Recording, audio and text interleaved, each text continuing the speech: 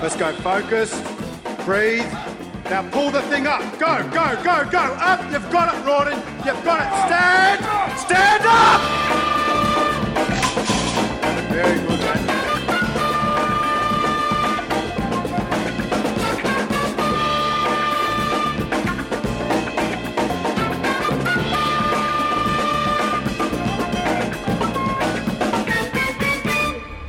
Hello and welcome. This is Under the Bar, episode 2 of the Clean Health podcast, where we talk all things lifestyle, nutrition and training. Surprisingly enough, actually, Clean Health Management, in their infinite wisdom, infinite, seemed to pass episode 1, and all of a sudden it's been stamped and approved, and water under the bridge, Tom. Here we are. My name is Tom Hewitt. I'm a level 3 coach at Clean Health. With me, the co-pilot, is level 5 performance coach and the manager at Clean Health, Mr. Rawdon Dubois. Rawdon, you look excited to be here. Very excited, Tom. Excited to be here this week and every other week. Mate, I think actually if you could somehow replicate the performance that you deliver when you're chairing the weekly Clean Health staff meetings, I think we'd all be in a really special treat. That Sahara-like, very dry delivery. It's quite appealing. Dry. Big show coming up. Exercise of the week. We're going for some hip extension. Yes. The Romanian deadlift and its variations. Our superfood segment. We discussed coconut oil and the benefits last week. I hope you've been ladling it quite liberally throughout your day. This week, we're going to have a look at apple cider vinegar. Another very inexpensive superfood, Tom. Absolutely, Rawdon. The training program of the week. The heavy light method. A little bit of a focus on hypertrophy in this episode. So we're going to have a look at a system which is simple in its applications, but allows you to tap into a variety of muscle fibers and really... the fast twitch and slow twitch, Tom. The heavy and the light. That's it. Supplement of the week. It's a staple in pretty much every gym bag across Australia, and that is whey protein. Yep. So we'll have a look at the various forms of whey protein and when it's most suitable to use it, the different pros and cons, basically. Do's and don'ts. It's not for everyone. No. All the time. And our very special guest on this episode, it's a big one, Rawdon, Charles Poliquin, one of the most successful and highly celebrated strength coaches of all time, really. I mean, he's trained athletes across 15, 20 different Olympic sports, got a ton of medals, professional athletes, hockey players, NFL players, the list goes on. I think he's got a good 35 years plus in the industry, so a wealth of knowledge, and we'll be picking his brain as much as we can. It's certainly someone I've looked up to and inspired me to, be who I am today. So, it's going to be awesome. It'll be exciting to get him on the show. So that's all coming up on the program. It's a big one to stick around for. And, Rawdon, we should mention, as we like to do every episode, that you and I discuss these various things and we talk about the strategies that we use at Clean Health, and they are just things that we use. It's by no means do we say that this is the only blanket way to achieve a result, things that we've had experience with. Yeah, exactly. It's, I guess, an insight into what we actually do down at the CHPC in the trenches. But it's certainly, we're not saying it's the only way, and every other way is wrong. It's just our spin on things. The show is brought to you by Easy Eating. Check out easyeating.com.au. They're basically a meal service. They cook up, healthy whole foods, portions of protein, some salad, and they deliver it out to you twice weekly. And later in the show, we'll give you a chance to win a 7-day Clean Health starter pack where you don't have to cook food for 7 days, which sounds all right to me. Very good.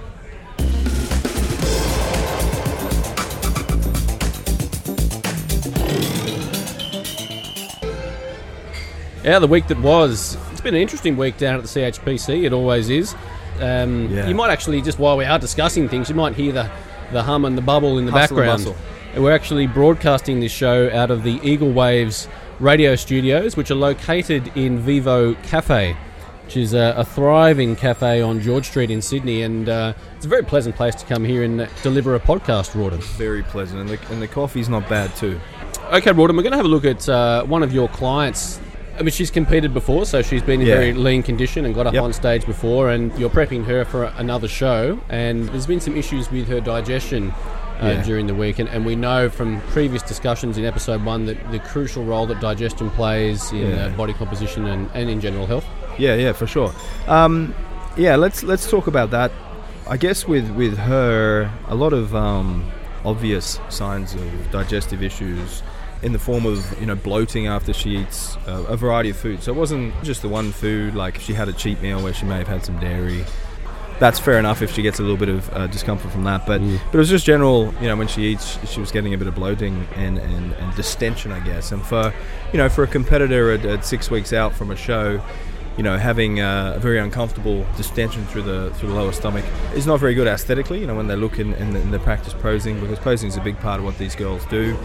Stage presentations, obviously from that point of view, very uncomfortable, you know, getting into a bikini and practicing. But also when we're manipulating caloric intake and increasing training and perhaps bringing in some you know, fat burning stimulus, you know, we really required her digestion, her body to be absorbing as much as it possibly can. So we're taking the time to eat well and getting all those macronutrients and micronutrients in the quality food. But if she's bloated and then irregular toilet breaks, if you will, so there'll be a couple of days between drinks sometimes for her, and so yeah, all those things. So malabsorption, obviously you're not getting the macro, micro, you know, her protein intake in, which obviously can lead to poor detoxification, just to her body being in a more stressed or catabolic state, I suppose. So yeah, it's imperative that the digestion is as good as it can be. So what have you done to address this particular issue? Like the foundation plans that we produce at Clean Health, you know, all the basics are there. Like she has daily intake of fibre. She eats lots of fibrous greens throughout the day. You know, avoids gluten, avoids dairy, just to be on the safe side. Some clients don't have issues with those things, but I like to take them out, certainly when they get closer to comp, just to dot the I's, cross the T's. Yep. So all the basics are in there: probiotic, a bit of fibre, a bit of digestive support, and good wholesome food. You know, always nutrition number one. Supplementation, sure. Closely get to the show, they might try a few different things, but yeah, good wholesome nutrition. So on top of that, right, I then had to look a little deeper, and I guess for her, I established a bit more of a specific, you know, gut protocol, or, you know, to help her digestion, and I can run through the different things I tried there if you like, Tom. That would be very nice, and perhaps for those listening, they could grab a pen and paper and make note of this. Yeah. I mean, look, it's worked well for Kathleen. Is it going to work for everyone? Maybe not. You know, with this game, it's a matter of getting the facts and trying it with your client and seeing how they go. And if not, it's individual. You know, you have to change it. So, I guess I started off by increasing her fibre intake slightly. So she has a variety of fibres. She has 3 different types of fibre, all gluten-free. So basically different fibre source, you know, so different types of fibre, some fruit fibres, some, you know, some psyllium husk, maybe some flax hulls, something like that, but different types of fibres. Yep. I increased her fibre intake to a 10-gram serve with every meal. So she's having 5 or 6 meals, spread throughout the day, small meals. It sounds like a lot, I know, to the people that aren't in comp prep. They might say 6 meals a day for a chick coming into a show. But they're small serves of protein, vegetables, fats, that type of thing. So a small serve of fibre. I got her to change her fat intake to a krill oil. So krill oil has vitamin A, which is really good for healing the intestinal lining. So I just changed over to some krill oil. You know, obviously EPA, DHA, so the omega-3 fatty acids in there as well. So double whammy with that one. She started supplementing apple cider vinegar, which we're going to talk about. You mentioned the superfood, so she certainly does that. Diluted with a bit of water before each meal. So that also, I won't go into all the benefits of the apple cider vinegar, but I started that for her with each meal. I got her to increase her intake of probiotic. So basically, what I sort of hypothesized, if you will, was I want to try and repopulate her gut with good bacteria. So I feed it with a probiotic. Okay, 3 different types of probiotics, so different strains will work in different parts of the digestive system. And then I needed to, so increase the probiotic intake, but then I need to feed the probiotics with a prebiotic, which is fiber. So that's why I increased the fiber. I see. And then a little bit of glutamine with each meal as well. I know it sounds tedious, but the end result is no bloating, and she's going to the toilet regularly, you know, once or twice a day. So for her, 6 weeks out, it's an easy thing to do. But a little bit of glutamine, just a 5 to 10 gram serve with each meal, so about 50 grams for the day, not much. That's pretty tasteless, just in some water. So probiotic, glutamine, the krill oil, the apple cider, and the other thing I got her to do is a little bit of sauerkraut, so the fermented cabbage. Yeah. Good probiotics in there, so another source of probiotics. And the last thing that I'll mention there, Tom, was I got her to consume cold sweet potato. So what I'm going for there is another superfood that might get mentioned in a coming episode. It's a type of fibre called resistant starch. which has been shown to really be beneficial to the, I guess, flora of your large intestine, which is responsible for a lot of your digestive issues. It's funny, Rawdon, did you see an episode during the week on the ABC? Catalyst, I think, was the program, and they were talking about fibre intake and the role that plays in populating healthy bacteria, particularly in the large intestine. Yeah. It's actually fascinating the role that bacteria plays in the health of the human. Yeah, yeah. In terms of the bacteria population that are on us and inside us, there's 10 times as many cells of actually living bacteria than we have of living cells in our body. Yeah. We have 1.5 kilos of bacteria. Up to 2 kilos, Tom. In us and on us. Yeah. So, in a sense, it's good bacteria develops a healthy human. It's not like it's our bacteria. We are, in fact, the bacteria is human. Yes. Almost like a superorganism, like a termite nest or a beehive or something where we're just an individual within the whole. No, fascinating. I did see that one, Gut Reaction, a fascinating show, and, they talk about, the prevalence of disease, and, 62% of Australians are obese or overweight, but they're sort of thinking now that it's not which is, I'm well aware that it's not calories in, calories out. We know the insulin, cortisol, digestion, detoxification, sleep, all these things are going to play a role in fat loss and body composition, hypertrophy. But they're sort of looking at now the actual bacteria in the gut plays a massive role in all those things as well. Yeah. And it's the overconsumption of the Western diet. If you whittle it all down, the primary thing is a lack of fibre. Lack of fibre. Yeah. The amount of dietary fibre that those in the paleo days used to consume was just incredible, and a huge variety of different fibres as well. Different fibres, exactly. That's what I was trying to do with Kathleen, so different types of fibre. The resistant starch, different brands of fibre. So she's getting a ton of different fibres, the different probiotics. So fingers crossed, we can maybe give the guys an update in a few weeks and let you know how she's progressing. But so far, so good, Tom.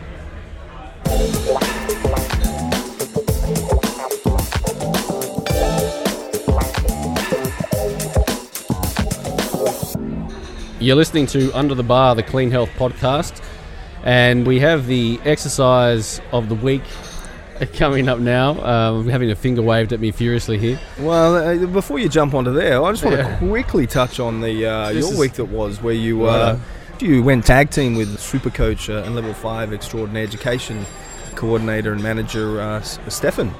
Well, for some reason, this seems to have created somewhat of a stir around the gym, but Stefan and I have started training together. Described as cute, I think, the girls at reception, the admin crew said it was very cute. Nelly and the girls were making love heart symbols. Yeah. And Big Schmitty had his little snide remarks here and there. Big Schmitty and Nelly, I guess, for the guys that are listening, are part of the crew down at the CHPC. So what I did find probably the most enjoyable reaction from my perspective was, of course, Dane, the founder at Clean Health. He was very jealous. Very jealous. Oh, very jealous. Because he used to train with Stefan, didn't he? Yeah, and Stefan ditched him. But I might just say, before you zip on there, onto the that lovely next segment where we talk about the RDL, I might just say that it was a very, very serious session, Tom. Oh, there was the seriosity exclusion zone. Yeah, like I couldn't get very close because you weren't allowed to be. No, I wasn't serious enough. No, that's right. It is interesting. All jokes aside, I actually tend to like to train by myself. I quite like the mental space, and it's my little pocket of the day where I get to be on my own.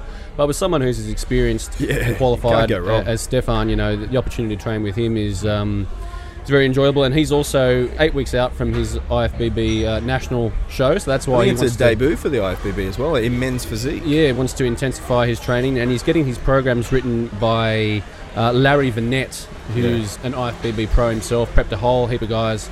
He's based in Canada, so training with someone else and also having your program written by someone else takes you right out of your comfort zone, and I'm sore all over my body. Yeah. No, look, all jokes aside, I mean, it would be invaluable training with Stefan. His knowledge and his expertise, cost you thousands if you wanted to pay for it. That's right, We'll get him on the show. He can talk about it. So the Romanian deadlift, Rawdon, if we're looking at exercises to strengthen or hypertrophy the posterior chain, and we're just sort of dipping our toes in that world, then the Romanian deadlift is probably the best bet to start with. Yeah, I mean, look, back extension on a 45-degree... It's a little hard to describe it. Basically, you hook your legs into something and move up and down the torso, hinging at the hip. Back extension, maybe, but I would always go with the Romanian deadlift. So maybe... Tom, you could describe what actually happens with a Romanian deadlift. Yeah. So I guess you would start the exercise by standing in an upright position with your shoulder width stance, so your feet about shoulder width apart. grip a dumbbell to start with. So you'll start with dumbbells, probably? We'll start with dumbbells. Yep. You'll hold the dumbbell just near the knee on the side of your legs, just so they sort of slide up and down the sides of your legs. Stick your chest out, retract your shoulders back, whilst maintaining a natural curvature of the spine. The lumbar spine. Then you'll initiate the movement by actually pushing the butt back. So you'll stick your butt back and then tip the torso forward. When you do this, you probably find that your knees will naturally bend a little bit, and you'll start to feel your hamstrings engage and stretch. Oh, yeah. And then essentially what you're doing is just sliding the dumbbell down your leg towards your knee, keeping the dumbbell close to the body, feeling the stretch in your hamstrings, keeping a nice flat neutral spine through the lumbar region. And then you basically just stand back up through the pattern that you came down in, give your glutes a little squeeze at the top, and that's your first repetition. Definitely. I guess the take-home points there was definitely keeping the weight close to the body. 100%. That's where a lot of people go wrong. They have the weight too far in front. They lose the thoracic extension, and they'll round out and sort of tip forward onto the toes. So another cue I like to do is you can scrunch your toes up a little bit and put your weight over your heels. That works quite well. But definitely weight close. Initiate by breaking at the hip, pushing the butt back, and keeping that what we call thoracic extension. So when you think about it, we're working the glutes, working the hamstrings, all three heads of the hamstring. I won't bore you with all the different names there, but bicep femoris, tendinosus, membranosus, glutes, adductor magnus, all these are sort of being recruited. But you also got your core, so your multifidus, TVA engaged. You have to keep tight through the midsection. If you think about it, upper thoracic, so your rhomboids, mid to lower traps, keeping the scapula retracted, chest up, thoracic extension, keeping a bit of intra-abdominal pressure. So when you think about it, there's a fair bit involved. There's a lot involved. And I think the reason why I like to use it perhaps ahead of a back extension initially is that it's a very functional movement pattern. It is. You know, bending over to pick up the shopping bags, or every time you bend down to pick something up or move a chair or whatever, if you can strengthen that posterior chain and actually use your hamstrings for their primary purpose as hip extensors, and training through that movement pattern, I think is very beneficial for your everyday client. I mean, look, if barbell deadlift, my all-time favorite exercise, obviously that's a progression. So a conventional barbell pull from the floor is my go-to for if you're in the business of hypertrophy, Tom, you can't go wrong. But the place you'll start, the dumbbell RDL or Romanian deadlift, awesome exercise.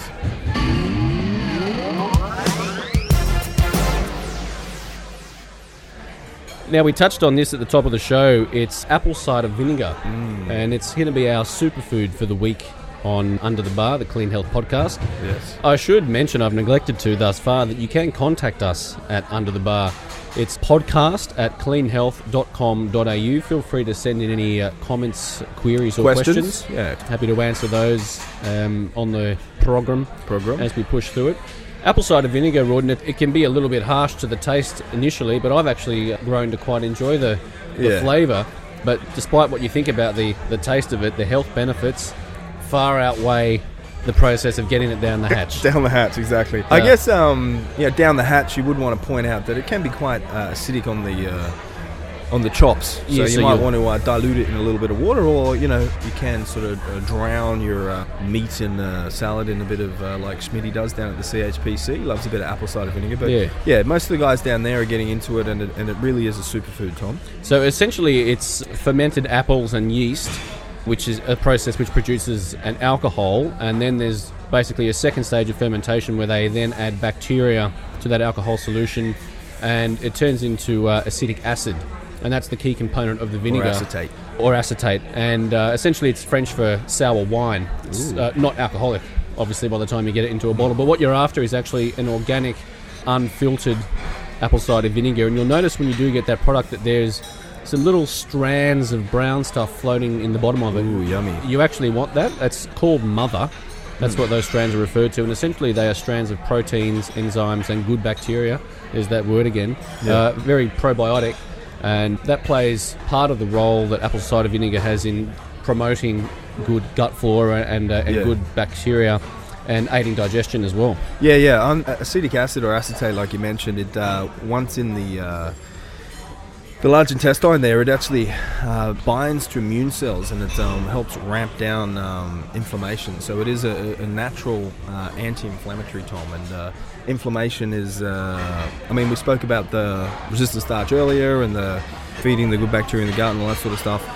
The end result, why it's so beneficial, it is that it ramps down inflammation and calms the immune system, dampens the immune system or the immune response.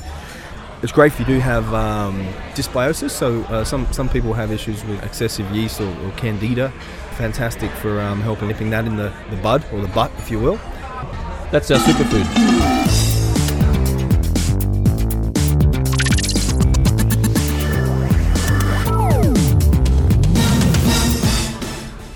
Should also mention that if you get a little pimple, you could just get a little spot of it on a bud and apply it topically. You could, and then you could get some coconut oil and then moisturise thereafter. Or you could just clean the house with a bit of apple cider. What can't it do? Superfood. Program of the week. And what we're going to have a look at is a training method called the heavy light method. Ooh, yeah. I guess the beauty of this particular program, Rawdon, is A, its simplicity, and B, its versatility. So when I say simplicity, don't be misled by that. It's simple in its theory, but it's a tough workout, but it's not a complex workout, but it's very challenging when performed properly. Definitely. And there's just a wide variety of ways that you can apply this particular training stimulus. Yeah, look, the heavy light and the variations of the heavy light are many, and essentially it's a superset. So same muscle group. Yep. But a heavy light variation needn't be the same muscle group. If you're going for more of a fat loss feel, you could do sort of upper and lower with the heavy light for that sort of variation. But the traditional heavy light, I guess, is a 4 to 6 and a 12 to 15. So we're overloading the same muscle group with 2 consecutive movements, different exercises. The first exercise being performed at low repetitions, anywhere between, say, 2 to 6. Yep. Recruiting those fast twitch muscle fibers, tapping into some higher threshold motor units. Yeah.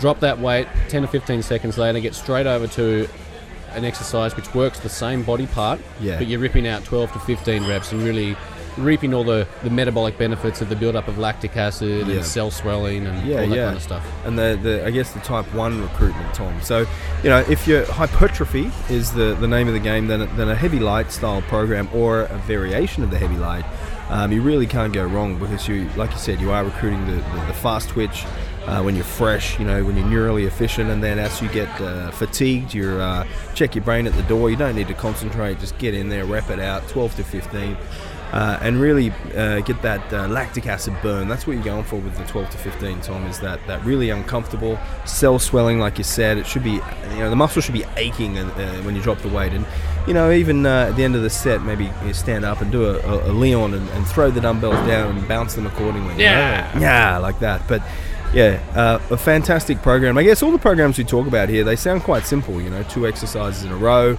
punch out your 4 to 6, and then hit your 12 to 15 simple, or GBC last week. But really, when we start throwing in rest periods, and we start throwing in tempos, and we start throwing in some great movement patterns and some big movements, this is a pretty brutal workout. Yes, simple, like you said, but for example, a front squat, 4 to 6 with a front squat, then into a pendulum squat for 12 to 15. Guaranteed you're going to be horrific, begging for mercy at the bottom of that pendulum, Tom. We mentioned the Romanian deadlift in our exercise of the week, so to give an example of how you might utilise that within the heavy light system, you might start with a barbell deadlift or a trap bar deadlift for 4 to 6, so a genuine, really heavy 4 to 6 reps on a deadlift. Get your breath slightly, walk over, grab some dumbbells, get some straps, hold on to the dumbbells and rip out 12 to 15 Romanian deadlifts. Your hamstrings will be on fire, then you've got 90 seconds rest, you've got to go back again and tackle those deadlifts. So repeat that 5 times, it's very challenging. On the floor, Tom, after that little superset. But I guess the rest period as well would influence what training effect you go for there too. So with a 90-second rest period traditional, you're still getting some fat loss there, obviously, because the metabolic stress will be kept high, lactic acid will be high. But if you increase if the individual wasn't as conditioned and they were, fat loss wasn't a priority for them, it was more about, moving bigger numbers, then, you might stretch it out to a couple of minutes or 2.5 minutes. The options are endless, So don't be afraid to manipulate the variables there, and obviously tempo of the different exercises as well. You can manipulate those variables too. But the heavy light, pretty tough, Tom. You can jump onto our website, cleanhealth.com.au/podcast. Enter your name and email address there and actually get a copy of a heavy light program. It's written for a sort of an intermediate level trainer. Good. You can get on there, download it, check it out, and apply that for a few weeks and let us know how you go. Beautiful.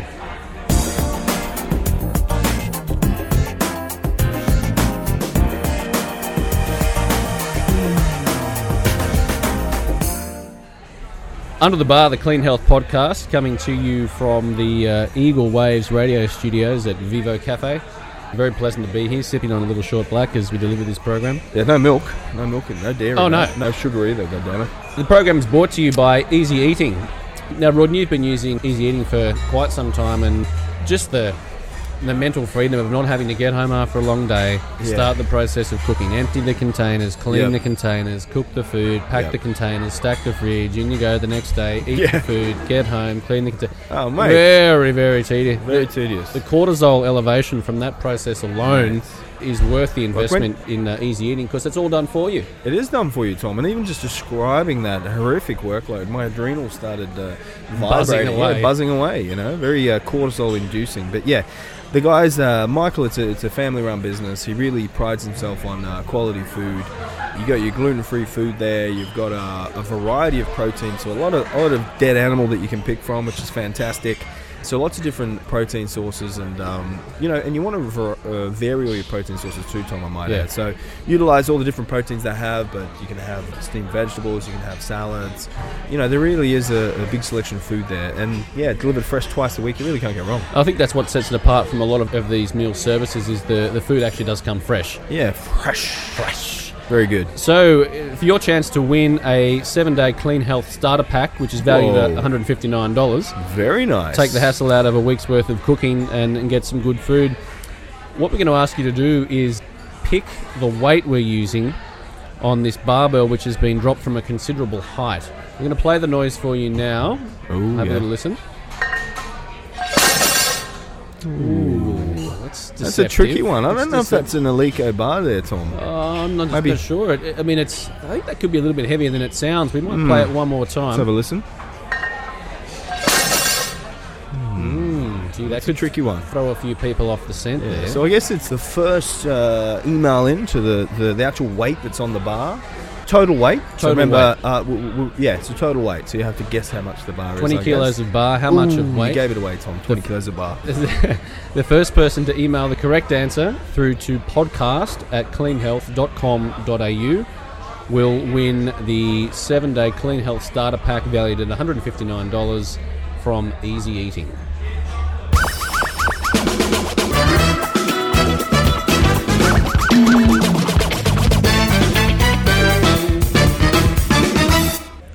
I hope you're enjoying the program thus far. You're listening to Under the Bar, the Clean Health Podcast, and as mentioned at the top of the show, our very, very special guest, very special, Tom, on this episode is Charles Poliquin. And it's funny, Rawdon, when the concept of this podcast was first banding around the powers that be at Clean Health, I remember one of the first things coming out of Dane's mouth was, we'll get Charles Poliquin on the show.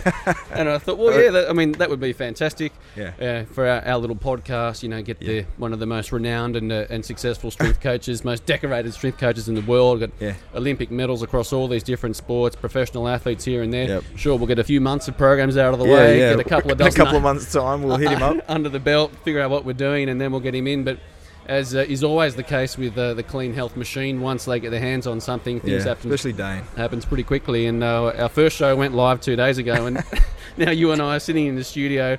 Coach Poliquin's on the line from somewhere in Denmark, I believe. Copenhagen. My cortisol levels are going through the roof. The adrenal glands just buzzing away. So Stage 7. I hope this all works. But Charles, thank you very much for your time, mate, and welcome to the program. More than welcome. So to get us started, Charles, you spend your whole life talking to other people about their training and how they can improve what they're doing in the gym and all different strategies that people can apply to their training. But a little bird tells me that you followed some advice from my co-host here, and you've actually started training yourself with the mountain dog, John Meadows. That's right. So Rod and I were talking about training as usual, and then he talked to me about Meadows, and I wasn't very familiar with him because I don't have time to go on the internet and read it, And he was really praised him a lot. So then I said, okay, I'll check him out. And then I got to talk to John about doing seminars together. And then about 3 weeks ago, he said, I'll send you one of my programs.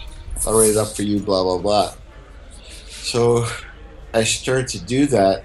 And I actually wrote an article that's going to be published tomorrow on my website about what I've learned so far. It's only been 2.5 weeks, but it's the first time. There's quite a few things that were different. One is that I'm training 7 days a week, so I haven't had a break in 17 days. I do more reps in one workout than I've done in a month. I would have said in a decade, mate. So the average rep for me all my life was about 3.2. So if you do the average, and now I'm doing things that I've never done. But the thing that I've made as a resolution is that I'm not changing it. So I do it, and then I give John feedback. Can we tweak it? Can we make it better? Yeah. But as far as like program given to me, there's only one exercise that I couldn't do because the crepitus was sold out on my left shoulder and the cops came to the house. So I said, we got to do something. So I substitute that, but the rest I do as is. But I'm learning, like, for example, intra-workout carbs, which I was always against. Well, if you do that many reps, you're going to need intra-workout carbs. So to be fair, I think it's going to take about 12 weeks before I can give it a complete eval, because you have to adapt to it. But it's amazing though. Just after 1 week, I could tolerate the reps, and the fatigue between sets was not as bad, So, and then there's things like citrulline malate can make a difference, blah, blah, blah. But one thing that you can't do with it, I used a form of beet nitrates to increase NO2. Then at random, if you do the beet nitrates before you train, you're way more sore the next day. So I think that beet nitrates can actually foster hypertrophy. Yep. So there's things like that that I'm discovering. That beetroot, is that what you're referring to? The Beet Elite, the Neo shot? Yes, is that what you're using? Yeah. Yeah, that's what I actually gave it to Tommy there last week, and I said, dude, this is going to give you a big pump, And it's the one supplement, like I took it, and then all of a sudden I would squat and my legs would be pumped for literally hours. I think it's got a 6-hour... I woke up the next morning and I was still vasodilating. It's brilliant stuff. Natural, Yeah. So, but the thing is that I think mechanically it stretches the membrane so much more. Yeah. And there's some evidence scientifically that actually stretching the membrane, what the bodybuilders call racing the pump, actually makes a difference on hypertrophy, right? Yeah. So I think that there's value to that. So yesterday I took the beetroot before doing back, and this morning I feel like I got beat up by a bunch of ninjas with bamboo sticks. I can barely get out of bed. So maybe there is, and the next thing I want to play with is citrulline malate. But if you change too many factors at once, you don't know what it is. But the thing is that I forgot also to put carbs into the drink yesterday. I don't really need the carbs to have energy. But one thing I did find is the days where I don't use carbs, my soreness levels go up. So John's premise is that if you use carbs while you train, you repair the tissue pretty much as you're training. Yeah. Okay. And I'm starting to believe him on that one. Yeah. Charles, you mentioned cell swelling as a form of hypertrophy. Could you just explain that in layman's terms for our listeners? Okay, so basically, if you look at the research on NO2, and you got to look at, is this study biased or not? In other words, is it paid by a company, or they're just looking at the ingredients, right? So in the non-biased studies, there is greater growth, hypertrophy, and strength gains from the NO2 groups. The theory advanced by the sports scientists is that the pump, the stretching the cell from the NO2, the nitric oxide, tends to overstretch the membrane, and the body adapts by fostering more hypertrophy. So in other words, if you stretch the envelope gets thicker. That's the best way I could explain it to you. Charles, I guess it's quite inspiring from our perspective that someone of your age, we won't have to give the number away, but is out there, he's about 60 plus now, mate. Really chasing muscle mass and hypertrophy. And we actually got, after our first show, we got an email in from a guy who trains at Clean Health, Big Arnie, And he's 50 plus, and he's actually in good shape though. He does look good. Yeah, in fact, I was training my sister this morning, and she went, "Is that a young guy who looks old, or an old guy who's in good shape?" I said, "He's an older guy who's in good shape." Yeah. And he wrote an email in saying, "Great job with the podcast. Looking forward to hearing from your other guests, especially Charles. Ask him a question about programs and conditioning strategies for older guys, especially exercise selection, training, and recovery strategies." So, what would be some bullet points or some takeaway points for people who are, 40, 45 plus, trying to still get gains in the gym? Well, I think that the limiting factor is joint health, right?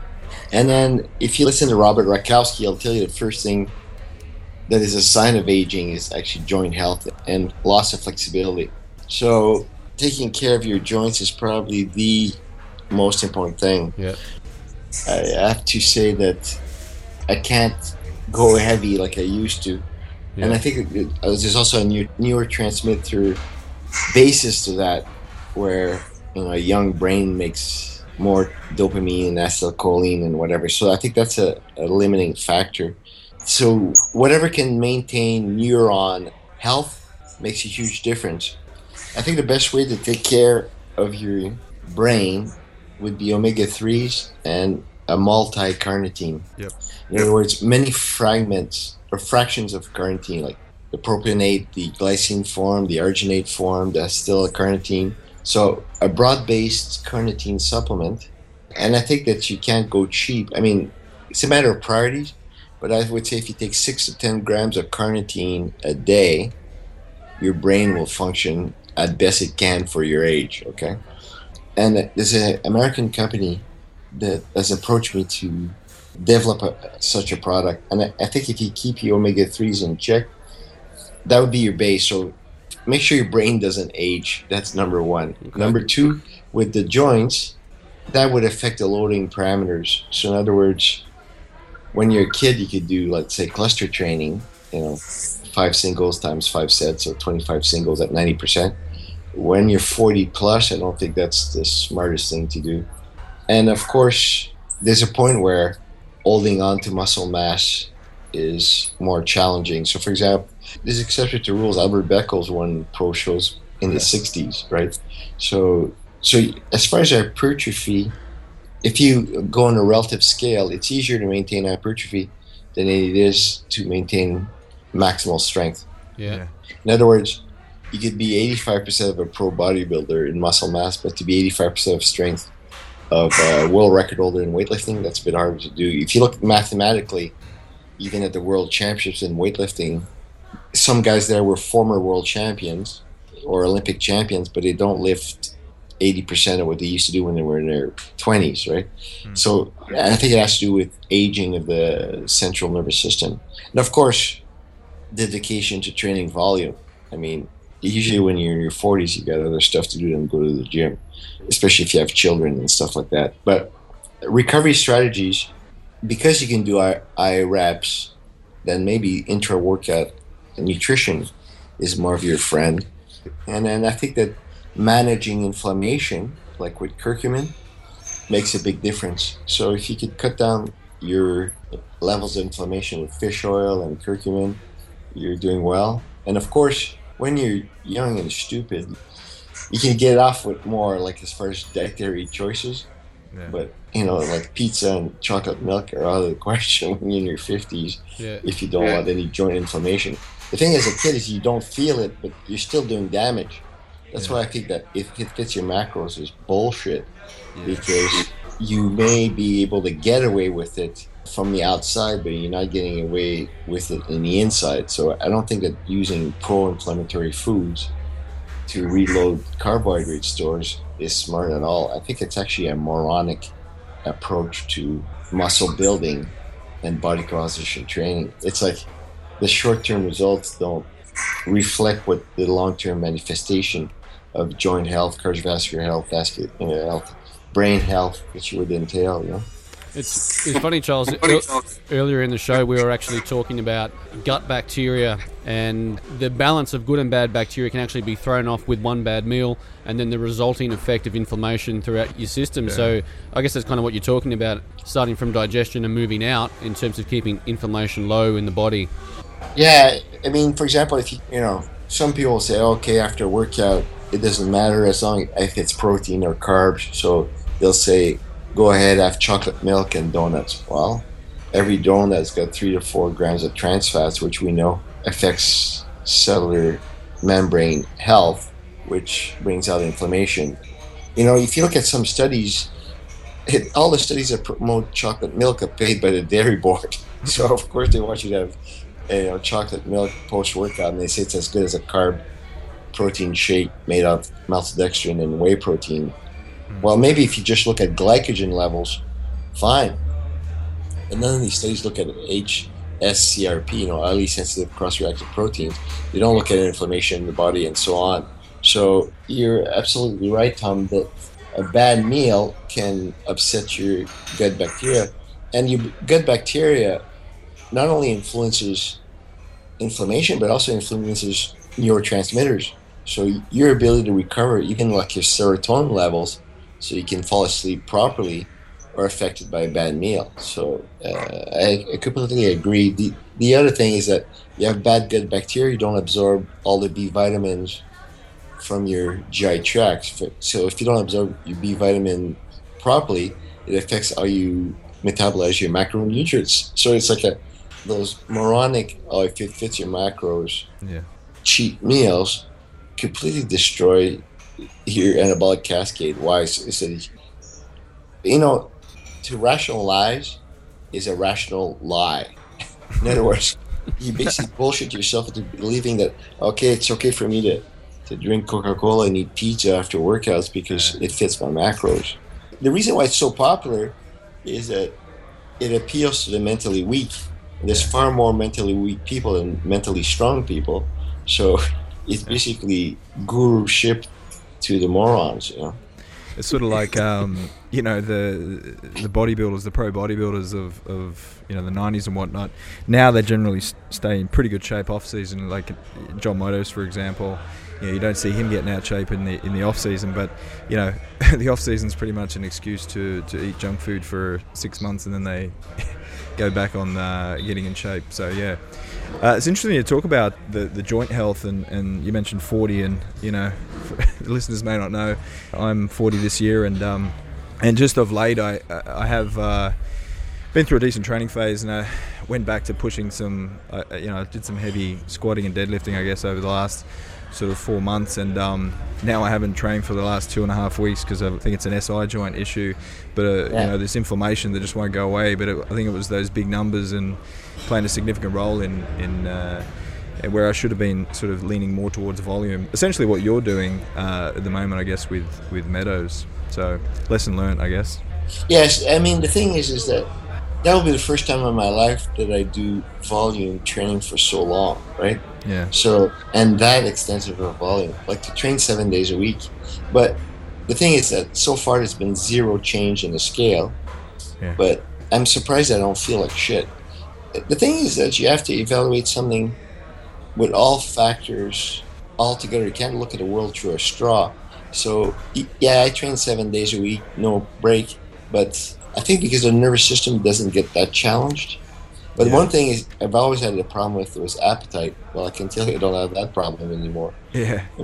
I woke up this morning, I could barely get out of bed, I was so hungry. So the biggest thing of doing that system for my age group, plus 50, is that it allows you to enjoy training and not wreck your joints. I think that actually my joints are healing doing that. But the first day I did legs with this system, first of all, on the hamstring, I thought I had a sunburn after 20 minutes. Oh yeah, John likes to do the leg curls before the squats, doesn't he?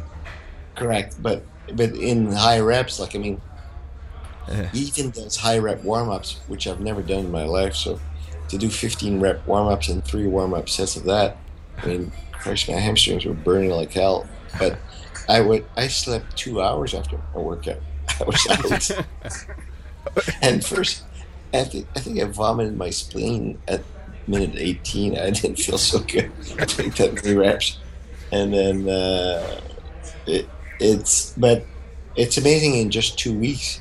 Like yesterday, I did 30 sets of back of an average of 20 reps, in that's big. less than an hour, and it didn't really bother me that much.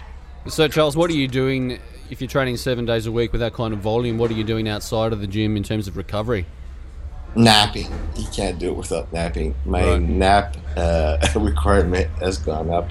Yeah. Some days, like if I don't work, I've actually had 2 naps because I find, from a coaching standpoint, that's overreaching by volume. When your need for sleeping increases. But I find that the intra-workout nutrition takes care of a lot of the recovery, but I still take 200 grams of carbs post-workout. Since I'm allergic to cow's whey, I have to rely more on amino acids and essential amino acids and branch chains for my post-workout protein. So I'm going through a crap load of aminos, that's for sure. But there's no way I would be able to train if I didn't take that many amino acids. So budget-wise, it's not something a kid 14 years old using his mom's credit card could do, right? It's a lot of people would say, no, there's no way I'm going to spend that much money. Yeah. So in summary, Charles, for a 40-plus trainer or athlete looking to maintain muscle mass, we go brain health, joint health, deal with inflammation, train with volume, get plenty of sleep, and workout nutrition, intra and post nutrition. Yeah, that would be probably the key. As a youngster, because you have more neural drive, I would not use carbs during training, and I would use that opportunity to be able to train with low reps, right? Yeah. But I think after a while, you got to say, okay, well. But the thing is that it's interesting. It's my strength. Endurance is going up, right? So my ability not to fatigue when I train is going up. So after I've done this for 12 weeks, I'm actually going to go back to what I'm used to see what it does to loading, I'll probably find my workouts boring because I have too much time on hand. Yeah. Curious to see the stats as well after 12 weeks. See how much muscle you get. The thing is that about a week into the program, I lost 2 kilos overnight, right? And I knew from experience that it's not enough carbs. For me, it's more protein. So I went to 3.3 grams a kilo of protein. And within 2 days, I'd gained back the weight. But, the change on the scale yet has not manifested. But I was discussing this with Paul Carter and John and some other guys. Muscle growth, I find, tends to occur in spurts. In other words, you do a program or a system for weeks, and then suddenly you could gain like 4 kilos practically overnight. Yeah. But there's like latent gains. Nothing happens for weeks on end, right? Yeah, I've seen that with a lot of clients actually. They were scratching their head, busting their balls in the gym, and then nothing, and then bang, like you said, compensation effect. Yeah, that super compensation, and maybe coincide with a few days rest, and next thing you know, they're 2 or 3 kilos heavier. Yeah, the thing is that the Finns call that tension threshold. In other words, you're not strong enough to hypertrophy, right? So I find with training on the system, now my strength is starting to come back, and I think once I get to X amount of strength, then I'll hypertrophy, because the body, one of the mechanisms they think hypertrophy occurs from is the body says, why should I recruit more motor units if I can make the motor unit bigger, right? I mean, the muscle fiber bigger, I won't have to recruit as many motor units. So I think that's why I've not seen any change in the scale. But again, I'm doing it the way Meadows outlined it. So and I'm not being big is not going to make that much of a difference in my life, in the sense that I don't have an anxiety attack that I haven't gained any weight, like they said. I think that people worry too much, so I'm not worrying about that. I just do what I'm told. We still got that IFBB Pro status made up on the master stage at the Olympia one day. I've got better things to do than throw myself up in front of better men. But the thing is that I also see it as a learning experience. I'm learning about what I can tolerate, not tolerate. intro workout nutrition, blah blah blah. So if you go to strengthsensei.com, either today or tomorrow, there's an outline, and I sent it to John, and he was very impressed of much detail. And I record every set, every rep, so I can judge, and I record body weight and blah blah blah. But it's like today, my upper back is killing me. So note to self, like, don't forget the carbs. Yeah, Charles, you said you've got better things to do than get up on stage, and I guess you've got a pretty heavy schedule with seminars and things going on, and you'll be coming out to Australia soon with Dmitry Klokov to do a series of seminars. The world tour. Yes. I mean, I'm quite excited about it because Klokov, is quite the freak as far as strength performance, but I'll be teaching with Dmitry on training for strength sports. I think there's only room left in Perth, and I'll also be teaching the bioprint before and after any of the Klokov classes. Yep. And that's going well as well. The thing with Klokov is that he comes from the Russian system, obviously being Russian, but that's a system in itself as far as strength preparation. If you look at the Bulgarian system, it's very specific, and they use about 4 or 5 lifts for the rest of their lives, and that's it. And then people will say, well, it's a better system, but if you look at it, the longevity of Russian weightlifters is much greater than Bulgarian weightlifters because they emphasize more general preparation, and they tend to be better in a lot of exercise because they do a lot of exercises. Yeah. So I would say for athletes that need a lot of different muscle groups to perform well, like wrestlers, then the Russian system is better. I mean, the Russian principles of physical preparation are better. If you're training for shot put, well, maybe a more Bulgarian approach is better. But I mean, my own strength coaching approach was beg, borrow, and steal from anybody who had a better way to do things. I mean, I've got Hungarian influences, Romanian influence, but I've always been a big believer in keeping the Russian system. The way they explain it is that the wider your general preparation base is, the higher your competitive peak could be, right? Yeah. So Klokov, just to see what he does, I mean, if you look at him, and I mean, there's millions of videos on YouTube of how he's produced results. You see him, front squat a house with an 8-second pause at the bottom and come up explosively. So, yeah. I mean, or jump around a field with, 60 kilos on his back. Yeah. And he's outperforming kangaroos. Yeah. I've seen him juggling the 25 kilo plates as well. That's pretty good. Seen him. So obviously his grip strength is ridiculous as well. Yeah, I mean, so all that stuff is good. So just the sheer entertainment value of seeing Klokov lift should inspire you to train for another 40 years. So that's worth in itself, And in terms of what you'll be delivering in these seminars, Charles, what can attendees expect to walk away with?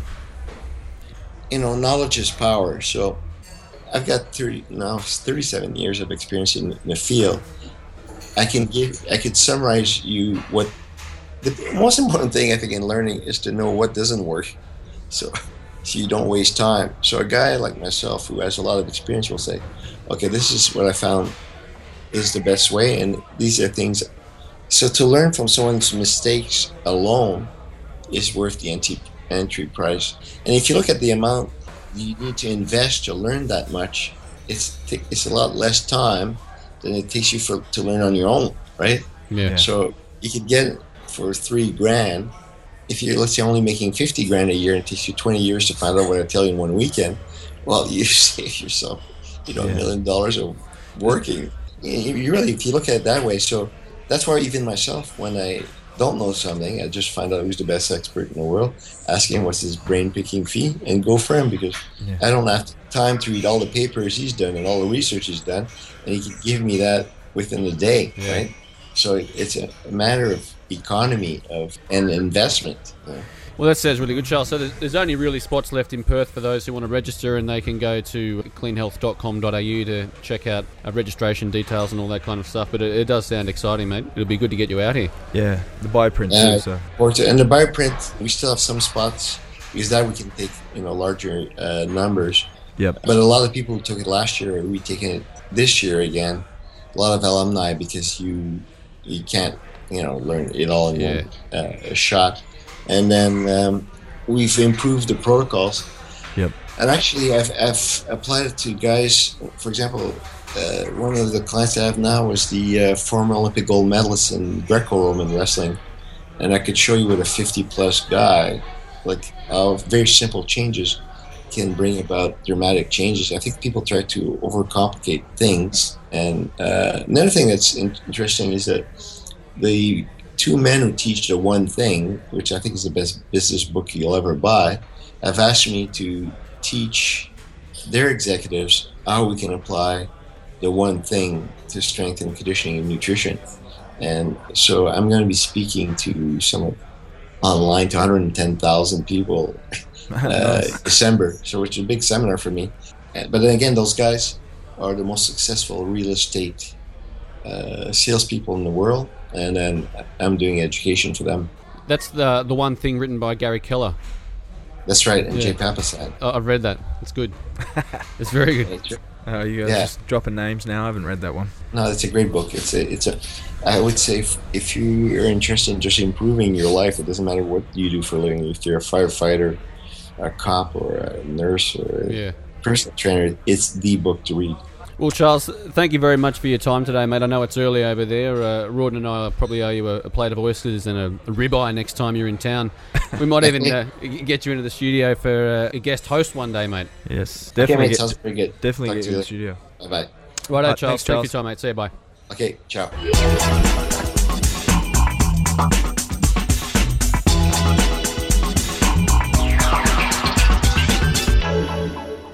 Is there a gym bag or a gym floor or a little gym box anywhere in Australia that doesn't have some form of whey protein stuffed in there somewhere? In a shaker? I don't think there is, Tom. Little bits of spilt protein in the bottom of the gym bag. That's it. Powder everywhere. Yep. It's probably the most common of all gym supplements. Staple supplement. A staple. There are different varieties of A, protein powders, and then B, of whey protein. So apart from whey protein, you've obviously got the more common ones like rice protein or pea protein. Hemp, casein. Yep.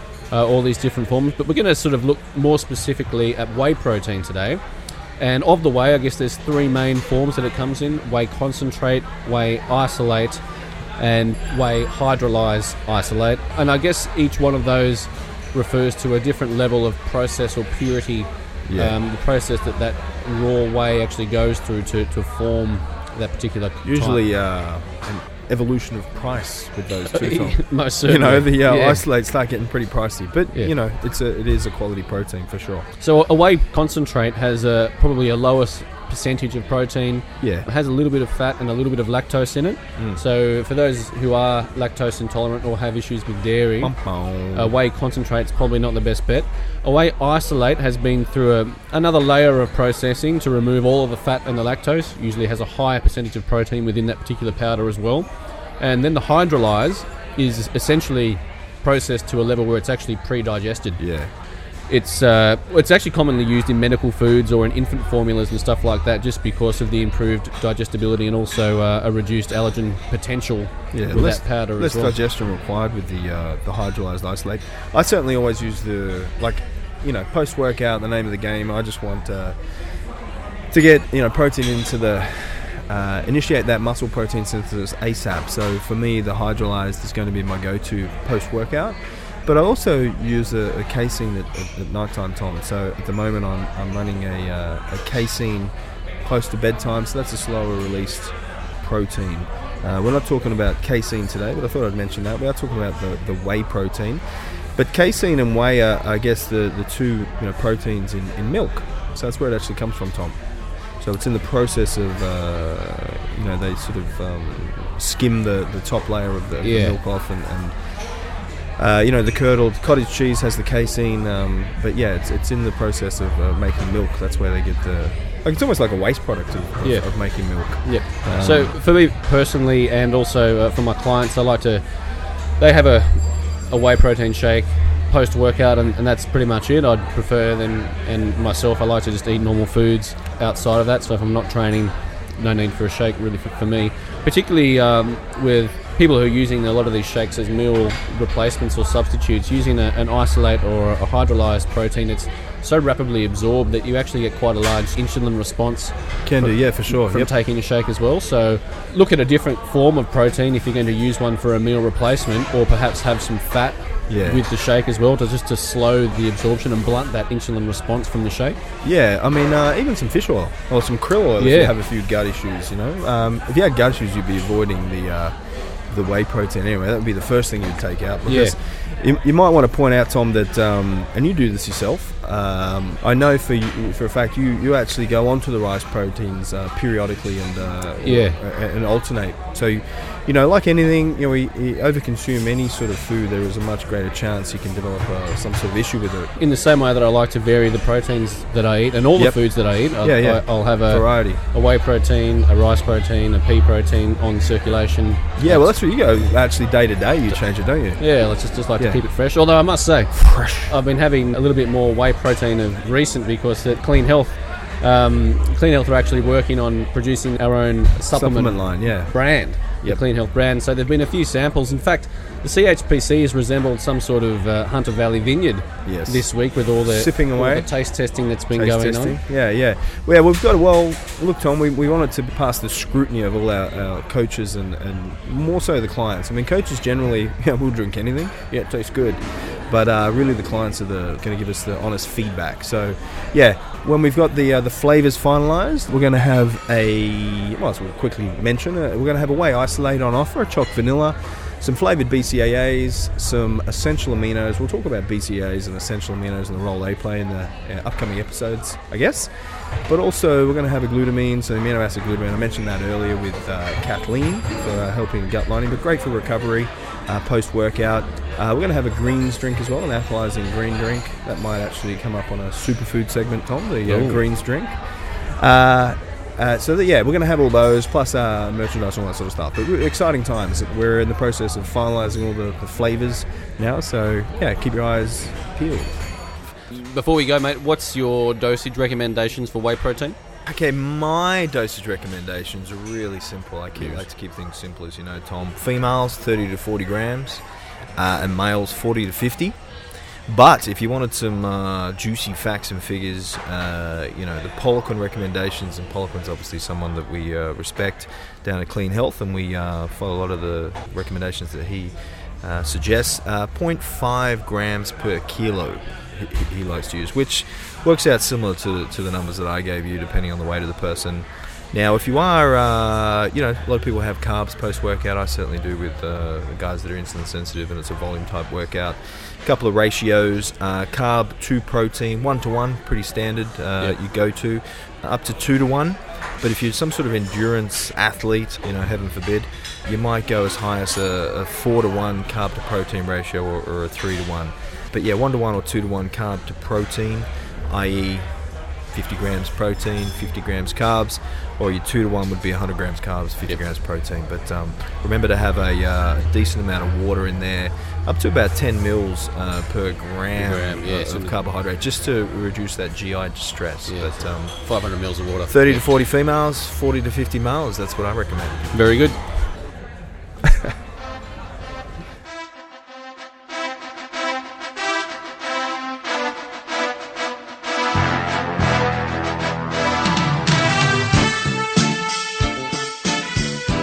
Has been the show for today. Cracker under the bar. So just remember, what we covered on the program today, the gut protocol. Yes. If you're a little bit crook in the guts, try some apple cider vinegar. Increase your fibre intake. Rotate your foods. Maybe chuck in a little bit of glutamine there as well. Yep. The Romanian deadlift, Rawdon. Bang for buck movement, entry-level movement into posterior chain strengthening and hypertrophication. Hypertrophication for the posterior chain. I might add also, Tom, that posterior chain generally gets neglected. Everyone does, knee extension, very, out of the car, up from the seat. Posterior chain gets neglected. So really it should be 2 for 1. 2 posterior chain workouts for 1 quad workout. Apple cider vinegar, the superfood. Use it before your meals, but please dilute it because it's very strong. It can actually wear away the enamel from your teeth, apart from burning the back of your throat. You can give your hair a wash with it too while you're at it. Heavy light training. Very versatile, a great method, can be used for beginners and intermediate right through to the advanced trainer. Yep. Simple on paper, very tough in the gym. Nice way to get some serious hypertrophy there with your fast twitch and slow twitch fibers being covered. Whey protein. Think about what type you're having, what the purpose of the protein is for. Yep, definitely. For hypertrophy, can't go wrong. That's been the show. If you'd like to get in contact with us, you can. Podcast at cleanhealth.com.au. Any questions you have? And check out the website, cleanhealth.com.au/podcast.